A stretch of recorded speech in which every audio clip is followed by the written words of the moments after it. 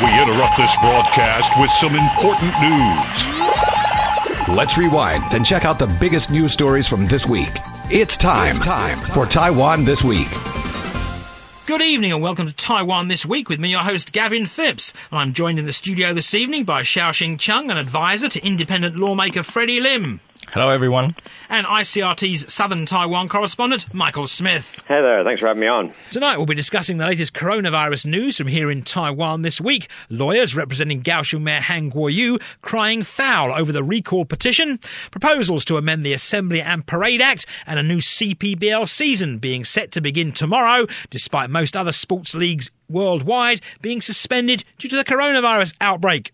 But we'll begin with the latest coronavirus news from here in Taiwan this week, where World Health Organization Director General Tedros Adhanom made headlines here on Thursday and Friday morning after claiming to have been the victim of racially abusive attacks from the island, and he also blamed the Ministry of Foreign Affairs here for being part of the alleged abuse.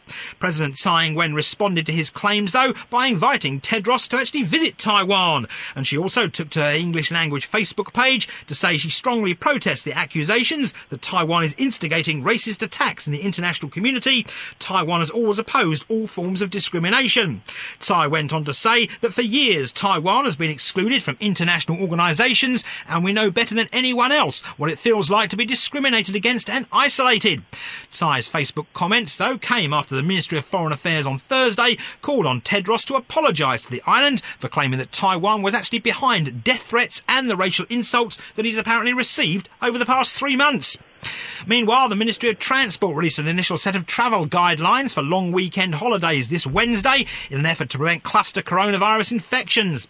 Now, the move comes as the government seeks to head off a repeat of the scene seen during last weekend's tomb-sweeping holiday, when authorities were forced to request that people who visited 11 scenic sites across the island that weekend practice self-health management for 14 days and avoid public spaces to prevent community transmissions of the virus.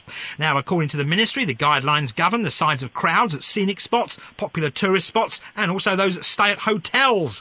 All indoor spaces will be limited to one single entrance and exit, and once the venue reaches 50% of its capacity, entry will be staggered to different hours. 25 tourist spots, including amusement and theme parks, will have their visitor numbers limited to 50% of capacity, and once that figure is reached, the parks will have to turn away further arrivals. And the controls will also likely be put into place at 42 scenic spots, which are spread over 13 of the island's national parks. Transport Minister Lin Jialong is also urging the public to adhere to social distancing guidelines and wear face masks, saying that such moves are a major factor in any future decisions on whether to allow people to continue to travel freely domestically. And the government's new face mask rationing system took effect on Thursday, meaning that people here can now purchase 9 masks for adults every 14 days, up from 3 per week previously, while the quota for children's face masks remains at 10 every 2 weeks. Masks can now be purchased on any day of the week, however, eliminating the need to line up for masks once a week on specific days, depending on a person's ID number on their national health insurance card. Now, the government says the changes were made possible due to the increased production of the surgical masks here in Taiwan that were in extremely short supply in late January and much of February. However, Taipei Mayor Kerwin-Jer is unimpressed with the move, and he's arguing that people should have access to 1 mask per day and be able to purchase 28 masks for a whole month at one time. And he also says that the Taipei government is now currently looking at face mask vending machines. Now, the Ministry of Foreign Affairs announced that it's planning to donate another round of surgical face masks overseas, and this time over 1 million of them will be sent to countries targeted by the government's new southbound policy. Now, the head of the Ministry's Department of East Asian and Pacific Affairs this week said the mask will be sent to 7 or 8 countries that have recently requested assistance from Taiwan. Now, the government last week, of course, announced that it will be donating 10 million masks to countries seriously affected by the coronavirus pandemic, and they include the United States, 11 European countries, and 15 of Taiwan's diplomatic allies. So, where to begin with all this coronavirus news this week? And I think we'll begin with Michael, because, of course, all these silly buggers popped off to the south, didn't they, during the tomb-sweeping weekend holiday, which, of course, started concerns about the need for travel guidelines and also the need for social distancing and to wear masks, Michael. Yeah, well, I'm going to be a little bit more merciful to these people because the things that you just listed, the possibilities of how they could have controlled this, such as letting in X amount of people or limiting the flow of people or even giving people a warning saying that, if we see a large amount of people here, you will be required to self-isolate for 2 weeks or something. That could have put a little bit of incentive for people to be a little bit more social distancing. Now, you can say, yes, they were stupid, they were this, that, and the other, but here's the fact. We've got more than 23 million people on this island. We don't have that many tourist sites to go to. People who live in the south, when we have a vacation, we generally do go down to the beach. And it's just, it's something, Taiwan's response so far to this virus has been, in my view, excellent. But this is just one of those areas where I think they blundered. And this is a central government thing that should have been able to been foreseen, as they had months to think about this. So I kind of feel like the central government wanted to have their cake and eat it too. And what I mean by that is they wanted the tourism money that comes in. They didn't want to disturb or piss off the Kending hotelers or other people who needed to make money during the holiday. But at the same time, they were hoping that people would limit themselves. But, I was making calls a week before the vacation, and there were news reports a week before the vacation that said that there was 80% occupancy rates in Taidong and Hualien and Kending and all kinds of places. So, and this also, it's quite arbitrary that they would pick these specific spots, because I drove around the city in Kaohsiung. If you went to friends of mine were also telling me, if you went to like Aozidi Park, which is downtown Kaohsiung, there were people spreading picnic blankets out there. They were super close to each other. Literally every spot in Kaohsiung where you could go, there were plenty of people, including the Ruifeng night market, the Liuhe night market. So, I mean, it's nice that they restricted those areas and told people to self-monitor, but I don't think there's all that much science or that much logic to it. There was tons of places. So this is a bungled opportunity, in my view, for the government to have not thought of this earlier and not implemented basic things that we see like in Costco, where they've got, a counter at the top of the door that says this many people may enter, and after that you may not. So, yeah, I don't know if Mr. Xiao disagrees with me, but that's how I feel. No, I completely agree with Michael here, because I think the government is actually towing a very fine line, right? At one hand, they don't want to cause a public panic, right? They don't want to give out so dire warnings so people are so afraid to go out.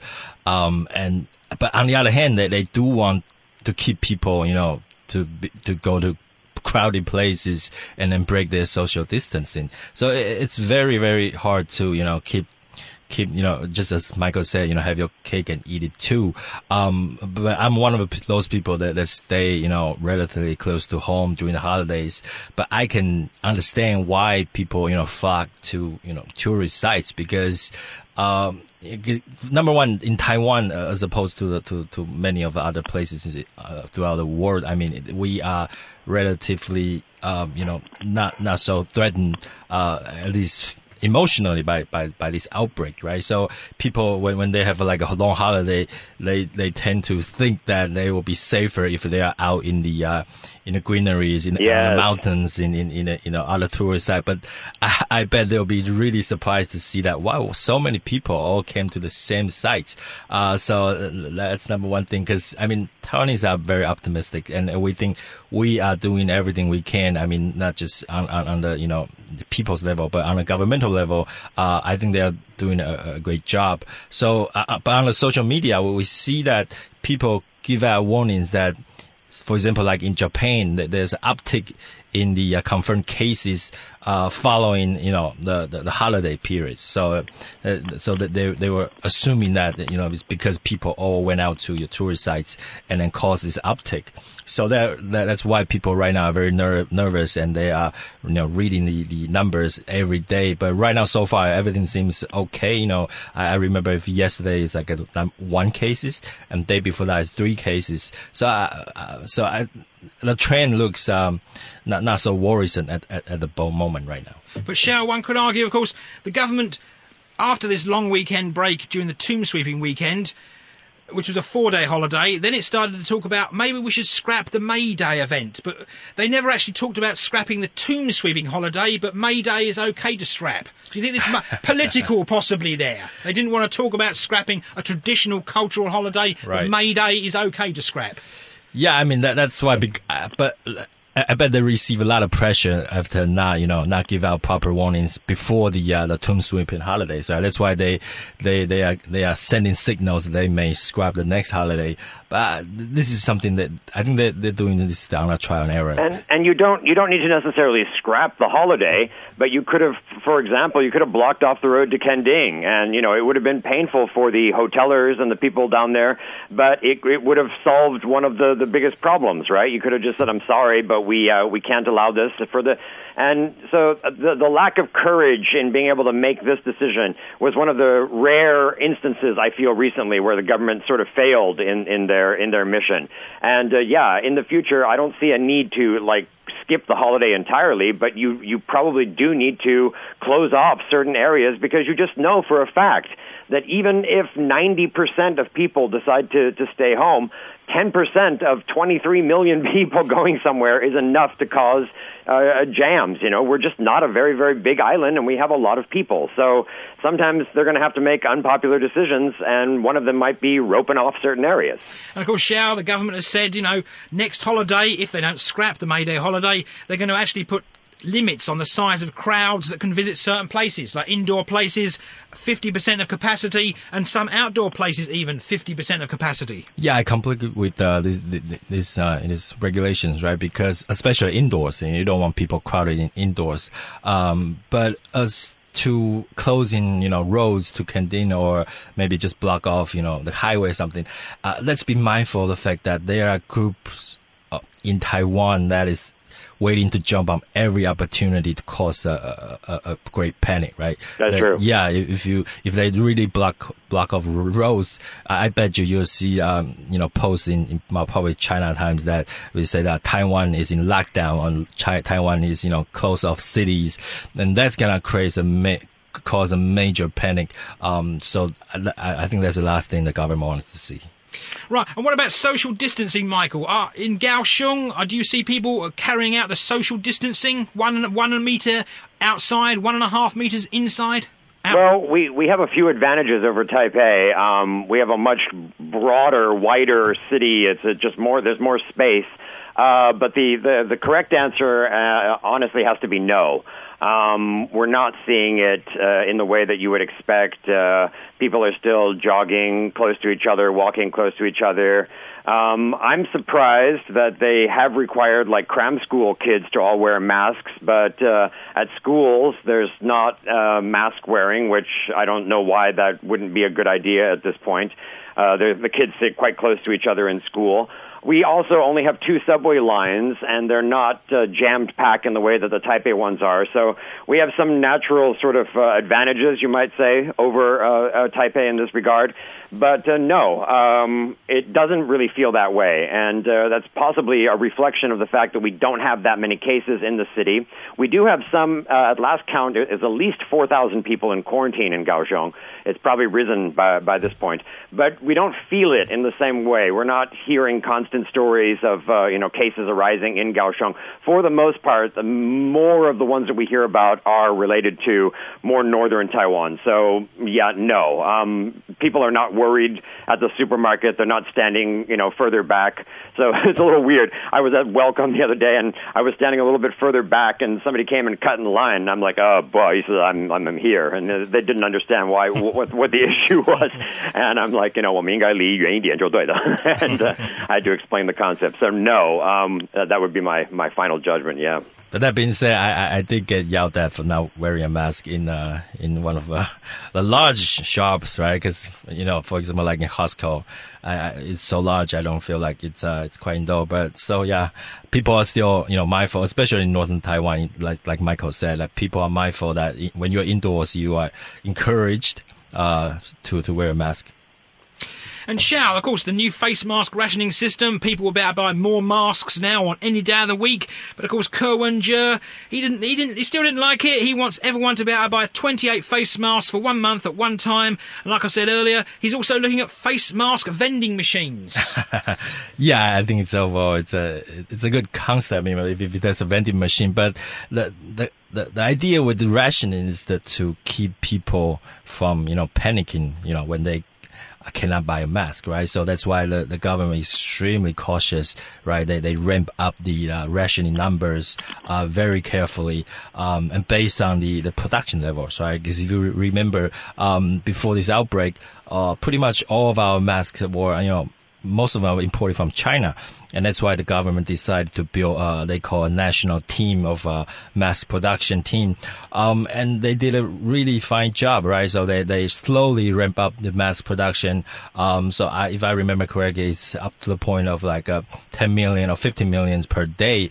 But that's still not enough to cover everybody on the island, right? So that's why they are still trying to make sure that this level is matched by what's happening on the ground, because people don't want to see long lines, in front of pharmacies.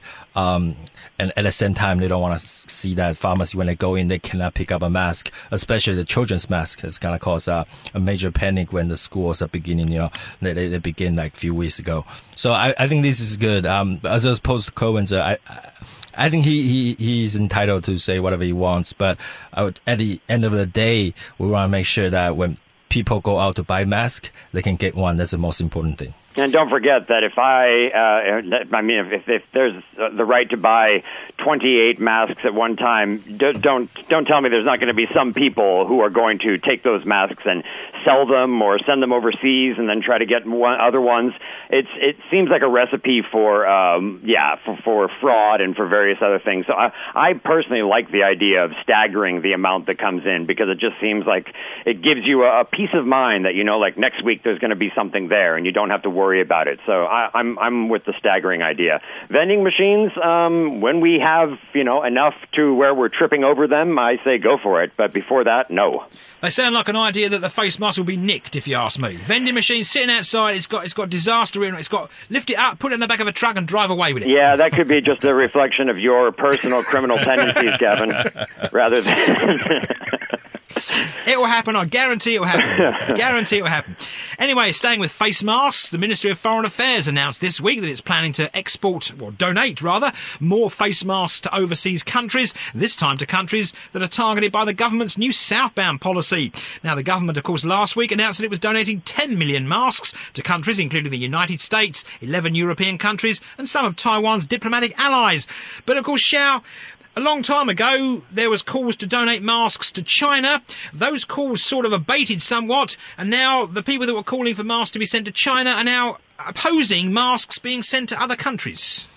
Yeah, that's the thing, right? There are always groups of people in Taiwan who's, not happy with whatever the government's doing. But just like I said, back then we have really limited mass production, right? We don't have barely enough for everybody. And you see long lines behind pharmacy. You see empty shelves of masks, they cannot find a mask everywhere. So that's why the mask export were limited and the mask sale were rationed. But right now, as we ramped up the production, I think this is more and more confident level that we can have a mask for everybody. And when that, comfort is reached, the government can begin to look into helping, countries all over the world. Well, granted, Taiwan is not a member country of WHO, so we cannot, use the network to, spread, to help other countries. That's why the Taiwan is acting alone in, reaching out to, say, Italy or United States or some Northern European countries to make sure that when they need masks, when we have a spare, we have a surplus, we can actually send them to help those in need. So yeah, I think this is why I think this is the right way to do it, right? Because when we have enough production, but back then, but right now, even there's people asking why we are not sending to China. But of course, the people are going to answer that. You see, China is already flat in the curve. They are claiming they are leveling out, so they have 0 cases for a few days. So that's why, there's no argument that we should still send them to China. Yeah, if Taiwan has a chance to be kind, we should take it, definitely. Anybody who reads any book on pop psychology, the first thing that they're going to teach you is the law of reciprocity. And, for example, in 1986, there was an earthquake in Mexico. Ethiopian Red Cross donated money to Mexico. And the reason they did it, it turns out, you look back 30 years before, Mexico had donated to Ethiopia in their time of need. So anytime you have a chance to pass on or do something good for someone else, even from a selfish perspective, it will come back and possibly do good for you. So I think Xiao is completely right on this. We have the capacity at this point. We've got it seemingly under control. I think the last number I saw was 13 million that we're producing, and they were hoping to ramp that up to either 15 or 17 million. So, we seem to be doing okay. And when you look at some of these places in the U.S. and Europe where they are, what was it they were offering the other day? For 70 euros for 10 masks or something like that. You can see the need, and if we can help, we should. And Michael, what about the World Health Organization Director General Tedros Adhanom? What about his comments? Apparently he's being racially abused from Taiwan. And then President Tsai invited him to come here and have a look. You're right. So I did my best to get online and try to find examples of some of these cartoons or some of these comments and stuff like that. Now, number one, it's very difficult to ascertain exactly who drew the cartoon. Could it be disinformation, for that matter? We just don't know. And my general feeling was I found a couple of cartoons where he was drawn in a way that for a Westerner you might say is kind of a racial caricature, or a caricature. His lips were large and his hair was perhaps more naughty, and these were racial elements. But the cartoon overall was focused on the fact that he was sucking up to China, and he was kissing China's butt. And that there were very graphic sort of images of him doing kind of exactly that. So you could argue that they were racial, but overall their tone was very much more that he was in China's pocket. So, let's not kid ourselves. Taiwanese people, including myself, we're all capable of racism, just like anybody else is capable of it. And I'm sure there were some comments and some things that were probably, racial and wrong. There's no way of getting around the fact that there are bad people everywhere. But from what I saw, from what I could look at, the overall tone was a dissatisfaction with the fact that he seems to be in China's pocket. And we're hearing this from everyone from Donald Trump to, to a degree, Taiwan's President Tsai Ing-wen. So I just don't see that is like a fair argument, especially during a pandemic, that, my feelings were hurt over this cartoon. And as far as death threats, I wasn't able to credibly find an incident of it. It just doesn't seem to be, there wasn't strong enough evidence for me to be able to definitively say that was a death threat. People make emotional statements when they're angry, and that to me is different than an actual death threat. So, yeah, I think he needs to possibly resign. That would be my concentrate on what he's paid to do. There you go. And Xiao, do you think he'll come to Taiwan? Do you think he'll take up President Tsai Ing-wen's offer? I don't think so. So first of all, I completely agree with Michael's assessment there. Yeah, if you look at the poster or the graphics that's depicting, how Taiwanese is feeling about, the Director General, it is true that they are racial caricatures, but being a Taiwanese who live in the United States for 20 years, I would admit that Taiwanese sometimes lack of racial sensibility, right? Because this is pretty homogeneous nation, so we don't have that racial conflict ingrained in our culture.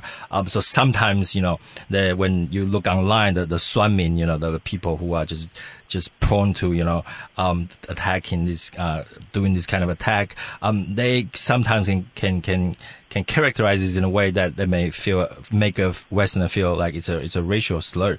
But just like Michael said, it is reflexive of the general Taiwanese, consensus that the WHO is really doing the China's bidding, right? Because number one, they are, if you look at the recent video clip that surfaced, when one of the officials of WHO being interviewed by a Hong Kong media and asked about Taiwan, he number one, he pretend to not hear the question, and then when pressed again, he simply just hang up the phone, and then when called again, he just said, no, let's not talk about Taiwan. Taiwan is part of China. So this actually brought the whole thing with Taiwan and WHO to the international media spotlight.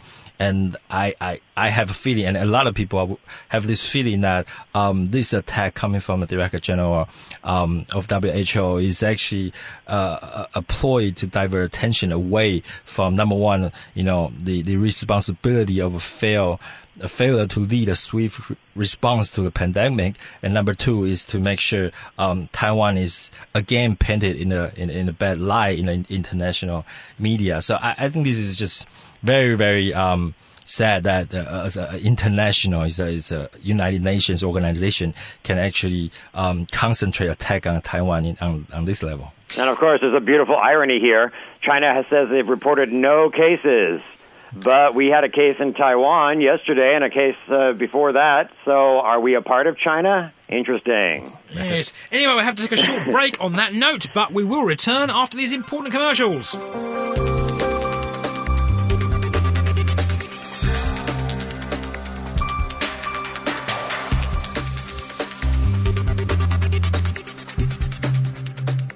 Welcome back to Taiwan This Week now, and the Kaohsiung Election Commission sent the petition calling for the recall of City Mayor Han Kuo-yu to the Central Election Commission on Wednesday of this week after completing the initial review process. Now, organisers of the recall campaign, of course, submitted 400,000 signatures to the Kaohsiung Election Commission, and the Kaohsiung Election Commission says 377,662 of those 406,888 signatures were confirmed as valid. Now, Han Kuo-yu's legal team isn't happy about this petition, and they've filed an administrative litigation with the Taiwan High Administrative Court and with the Cabinet, seeking a review of whether the recall vote against the mayor should be allowed to proceed. Now, according to Han's legal team, the groups that initiated the recall petition contravened Article 75 of the Civil Servants Election and Recall Act because they started collecting signatures less than a year before it actually been in office. Now, a spokesperson for Han's office also says that basically they don't want the recall to take place because it will be a waste of taxpayers' money and will also pose a health risk due to the coronavirus pandemic. So, Michael, there you go. They're poo-pooing the petition. Right, so there's a lot of numbers that you can throw around in there, 400, but let's just try to break it down a little bit simpler. 140,000 people, more people than were required, legally have now been declared to have signed a petition to have him removed. So they overshot the signatures necessary by 140,000, at least 140,000 people.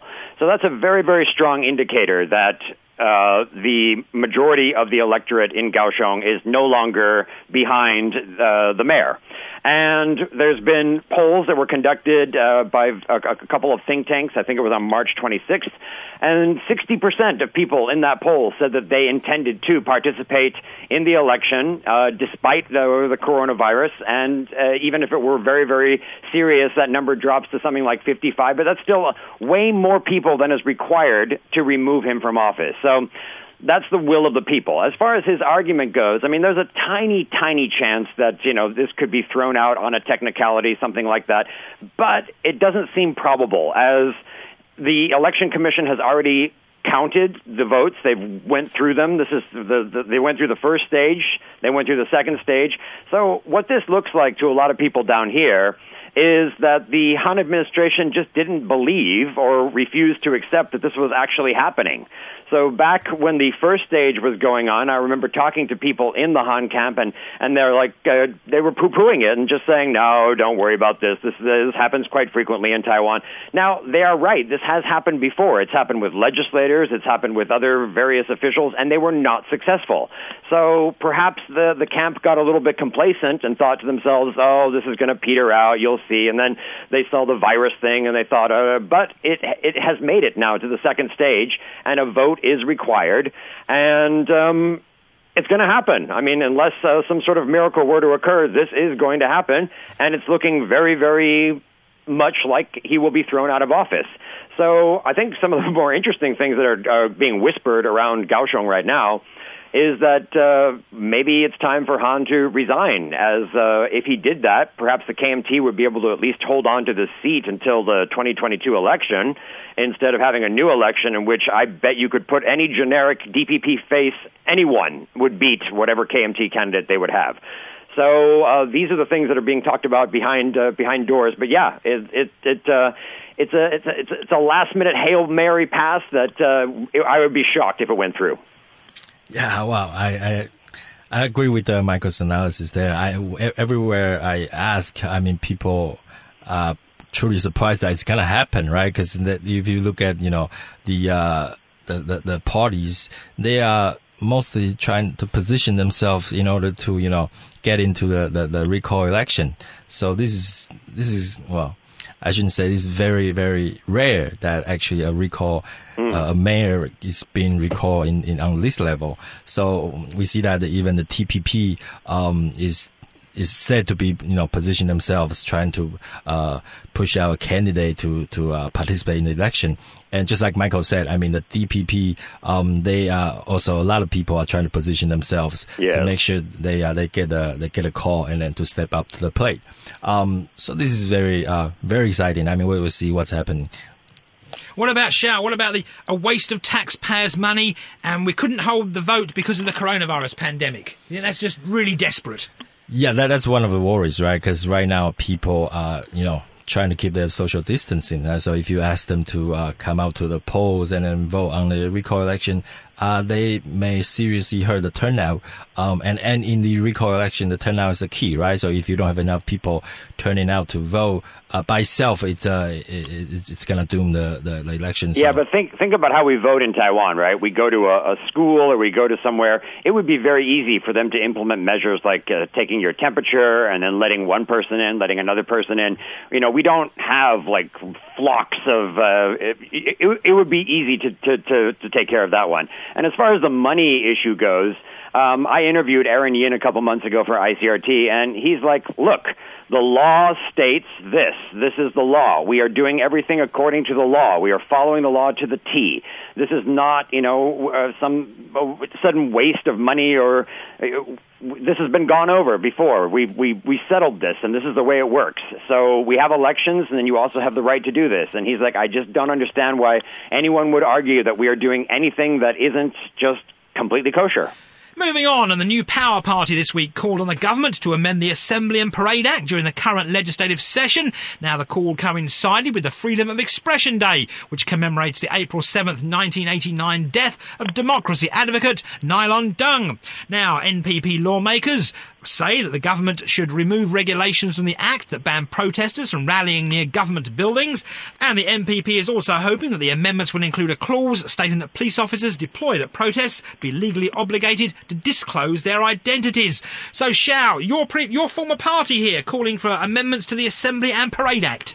Yes, that's one of the central, core values of New Power Party, right? Because it's if they see their legacy of the Sunflower Movement, and if you remember, in 324 is where one of the activities they're trying to occupy the Xinzhenyuan, right? So it's executive yuan, and it really caused a major violence to break out between the protesters and the police, right? There's a classic image of a police waving a baton, and looking very vicious and trying to attack the students, and that image is ingrained in many of the young peoples of the era, right? Because to this day, we still don't know who this police officer is, or if he has faced any, consequences for his violence act against the students. So if you remember the scene, a lot of students were beaten with a baton, and then a lot of blood was shed. Many heads were broken. So this is an image that's left over from that time, and the New Power Party ever since has been calling to amend the law to make sure that whenever the police is dealing with the protesters, number one, their identities are properly disclosed, so that when when in the aftermath, people are trying to investigate if the violence is excessive, that they can find the person or the police officer that's responsible. And number two, the other central thesis is that people have the right to protest together and to voice their concerns. So they should only be informing the government that they are going to do so, and not asking the permission from the government. Because it would be very weird to, ask the permission to protest something that the government is doing, right? So this is something that the MPP has been working on for over the years, and I truly support them on that. Michael. I have to take a bit of a contrarian position on this one, because I can't think of any country, no matter how liberal they are, let's take Norway to Canada, where they would have permitted, students to take over the legislative body or the seat of government. It's just, not, there's some areas that are just not acceptable places to protest. And I know it sounds strange to say that, because, I'm a great supporter of freedom of speech and expression, but, should people be allowed to suddenly just converge on Zhongshan East Road during rush hour and take over the street and, destroy the livelihoods of hundreds of thousands, if not millions of other people trying to get around and get home? There was a case in Kaohsiung the other week where they wanted to protest at the train station, and this one, I think they probably should have figured out a way to do it, but the government denied it on the basis of it would impede the flow of movement. So it's to me, it's a bit more complicated than just, you should have the right to protest whenever you want to. I support many of the things in there, like perhaps especially the one about police identifying themselves. I'm less concerned about police who are in uniform, because they actually have identifying marks usually, and if they don't, they should. So you should be able to track down police officers based on some sort of number on their uniform. If they don't have that, they should have that. But I want people who are perhaps infiltrating crowds, and I've seen this at political rallies.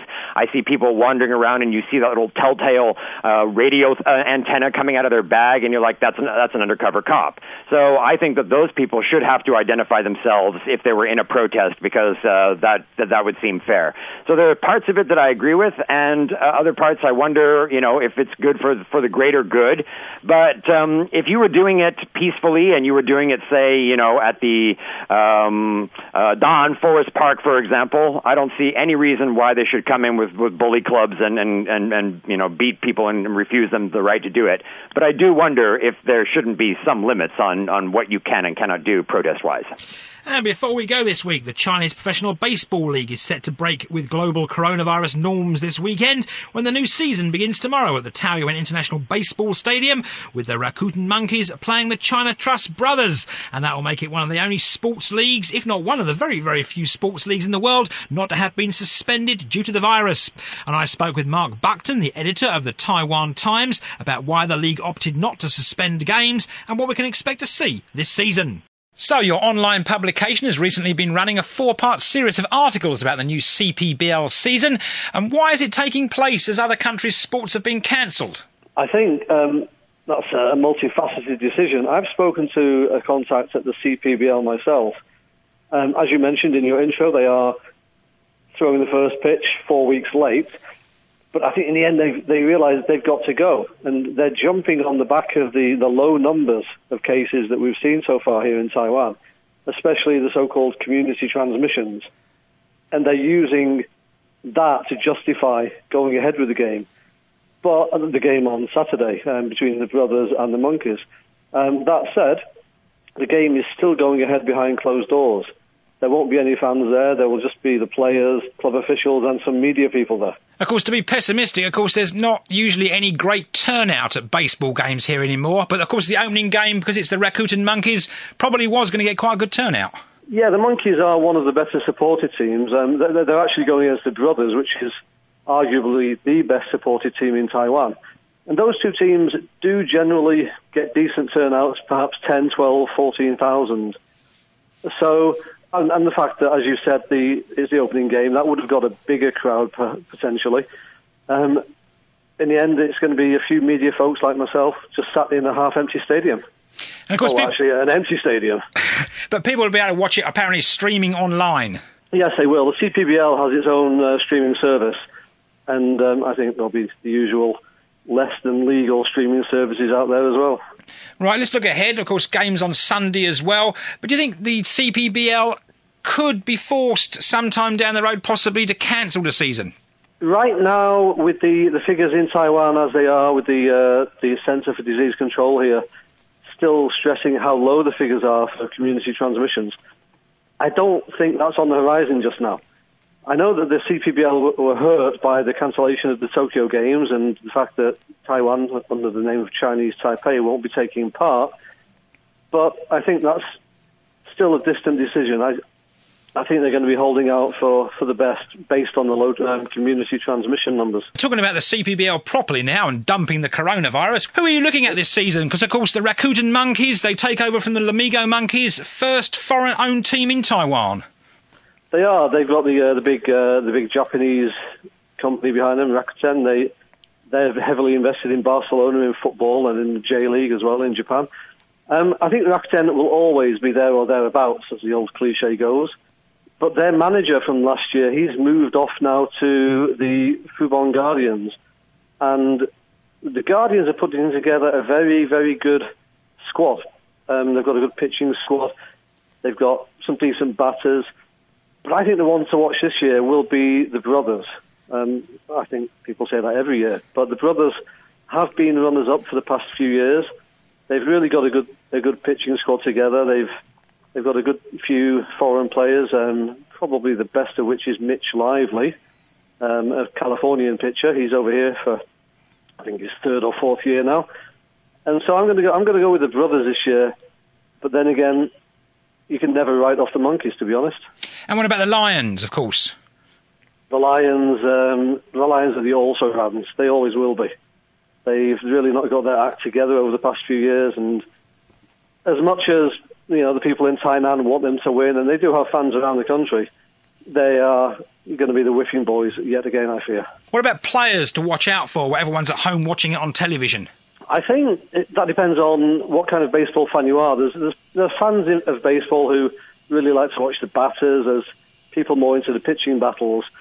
It will be a little bit tricky in the sense, especially for the foreign fans who are just getting into the CPBL because there's no other baseball in the world to watch, to actually catch up on the Chinese names, because some of the names are very similar, and some people do have the same family names on their shirt in the same teams. So for now, I would say have a look at the foreign pitchers. Most of the teams do have some foreign pitchers with English language names. As I said, Mitch Lively, he's one to watch. There's a guy called Mike Laurie. He's a pitcher at the Guardians. He's probably in his 9th or 10th year here in Taiwan now. He's been here a long time. Always puts in good numbers. So those two guys would be the ones to watch. They're obviously identifiable on the mound, and they're really effective pitchers in the CPBL. And, of course, going back to the Rakuten Monkeys, big things were said when they bought the team about how the Japanese company will bring a new era to Taiwan baseball. I think it might. The old "it remains to be seen" has to be said, because Rakuten's investment in the J-League, the Japanese professional football league up in Japan, have been really limited to one team. They bought big. They've bought some huge European names, footballers. They've gone over to Japan, but it still hasn't helped the team win things. Rakuten have got this habit of buying big, but they don't seem to have the patience yet or the ability to build teams from the ground up. That's where I think the Fubon Guardians here in Taiwan are doing well. They've really put together a good squad. They've been patient over the past couple of years, and they're putting together things from the ground up. With the Monkeys, they've already been very successful. They've won the past few Taiwan Series championships. They've been the best team in the country for several years. And I think that's what Rakuten are cashing in on at the moment, that popularity. They might not be looking that long term, but as I said, my get-out caveat is it remains to be seen. Right, and of course, if you had to get your crystal ball out and say who's going to win, who do you think will win? I'm going to go for the brothers. The brothers, the team based down in Taichung, probably the biggest team in Taiwan, and certainly the most vocally supported. I'm going to go for the brothers. With, hopefully, the Guardians coming in second. I'm not a fan of Rakuten. The way they operate the club doesn't really impress me. that was under the old Lamigo umbrella, so Rakuten now have the chance to do better this year, I think. So for me, it's the brothers. That was me in conversation with Taiwan Times editor Mark Buckton. And that's all we'll leave it here this week on Taiwan This Week. And I've been joined in the studio today by Xiaoxin Chung. Good night, everyone. And on the telephone by Michael Smith. Hi, thanks for having me. Thanks for tuning in to this week's edition of Taiwan This Week here on ICRT with me, Gavin Phipps. And don't forget to check out Taiwan This Week podcast on iTunes and Android podcast apps where you can get access to all our previous shows. Tune in again next Friday evening at 9 for another informative look at the top stories of the week with Taiwan This Week. And don't forget to also check out our podcast on our website, icrt.com.tw. Now keep it here for more music and news only on ICRT FM 100.